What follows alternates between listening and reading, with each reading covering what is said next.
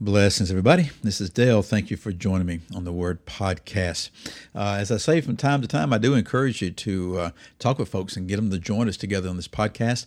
Podcasting is sort of a new thing for a lot of folks, and they don't know exactly the logistics of it. And it's just part of the problem is there's so many different ways of doing it, right?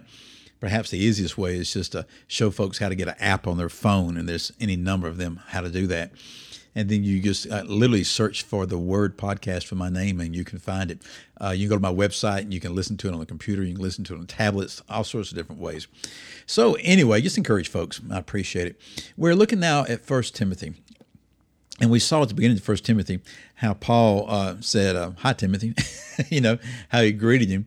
But there's really a lot more to it than that, right? We saw that Paul describes himself as an apostle, and that he'd been commanded by God our Savior and Christ Jesus, our hope, to go forth with this message.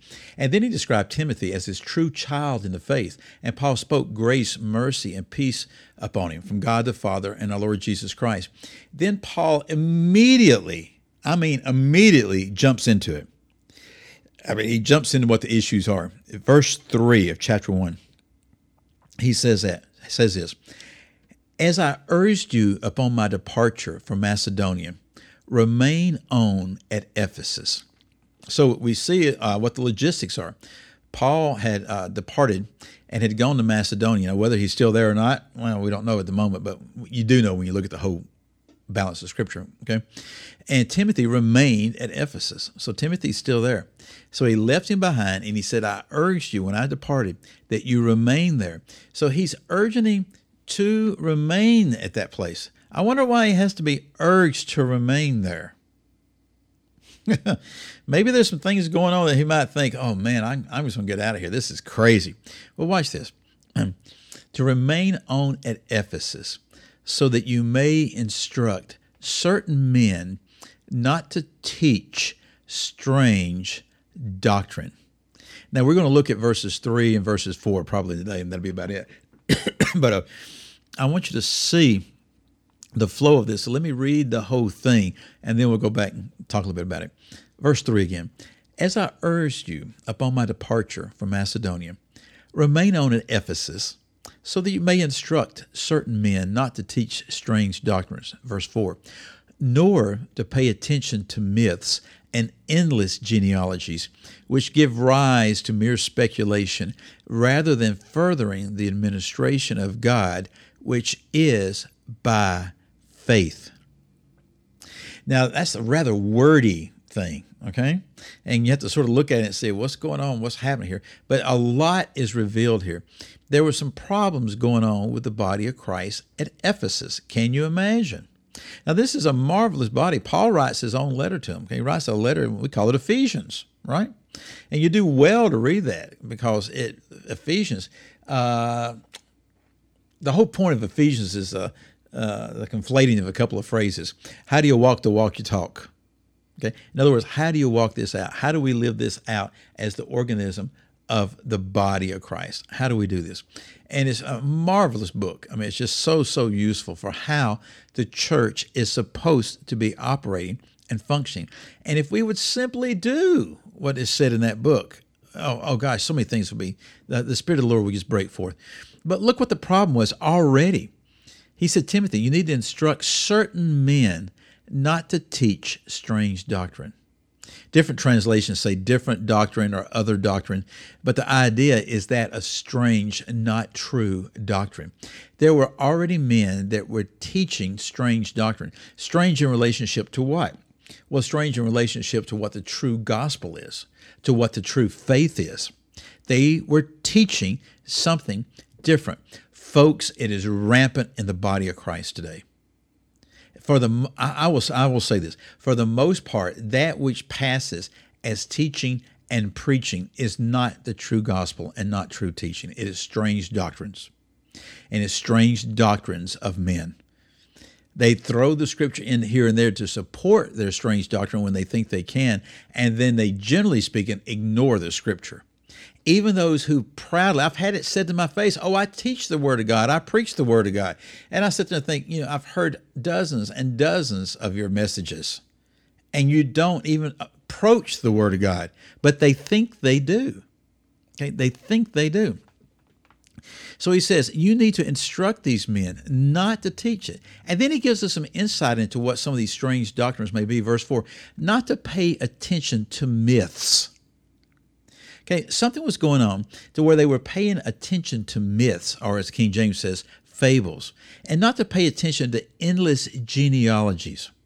Now, in all likelihood, what was going on here is what you see in Galatians and several other portions of the Scripture of what is referred to as the Judaizers. Okay? The Judaizers. And the Judaizers, that's sort of a very broad brush term, okay? But they were people that came out of a Jewish background, and they would claim to be of the faith, and I think some of them actually were saved. They actually became saved, believed that Jesus was Messiah. But generally speaking, they believed that you had to be a Jew first before you could be a true believer. And then it got to the point where they believed that you had to be a practicing Jew. You had to be circumcised, okay? You had to do this. And you had to believe the things of Jewish mysticism, okay? And the genealogies of Judaism. And that's not what the gospel is about. But these folks were teaching some things, and we'll learn more about it as we go through. But he tells them to teach them not to give heed to these myths and these endless genealogies. Then we see this, which give rise to mere speculation. In other words, they're sitting there, well, what about this? And what about that? You know, this could have been this way. This could have been this way. You know, this fable was said over here, this fable. Now, it gets sort of interesting because we do need to know the truths of what was going on at the time when these words were written, okay? I think we need to know what the mindset of a Jewish person was and what is referred to as Second Temple Judaism. You know, how would they have interpreted a particular phrase? A lot of the phrases in a portion of the Scripture that we have a quote-unquote hard time with understanding, and they don't make sense. They make perfect sense if you understand how they would have heard that. In other words, what was going on and what they thought and what they believed. And once we see that, you say, oh, that's what that means. And that's the reason that God gives men and women who dig these things out and research these things and know these things and pass them on through the generations. But what was happening here is they're giving rise to speculation. They're speculating about things. They're questioning things, okay? And they're doing that rather than what the rest of the verse says.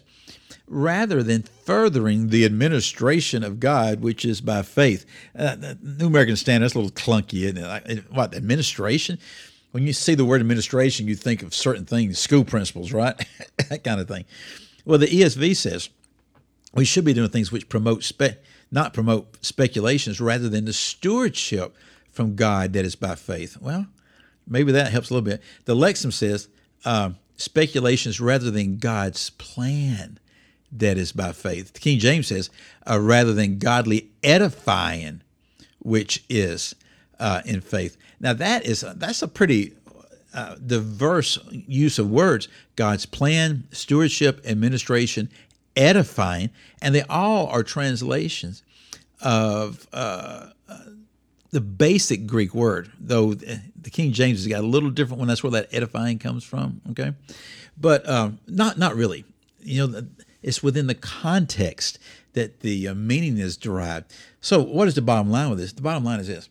They're giving too much attention to speculations that are coming out because of the genealogies and the myths they're talking about. And the teaching of these different doctrines are sort of tying into that. And they're distracting people from the edifying building up of God's plan. God has got a plan. Ephesians tells us that before the foundations of the earth, God laid out a plan for what we're supposed to be doing today, the works we have today, that God's plan is by faith. These other things, these strange doctrines, were not by faith. They were by deed. Okay, folks, we've only begun. We're going to cover a lot of cool stuff in 1 Timothy. So I tell you what, sit down sometime before you go to bed tonight and read these first few verses of 1 Timothy. I'll see you again next time. Goodbye.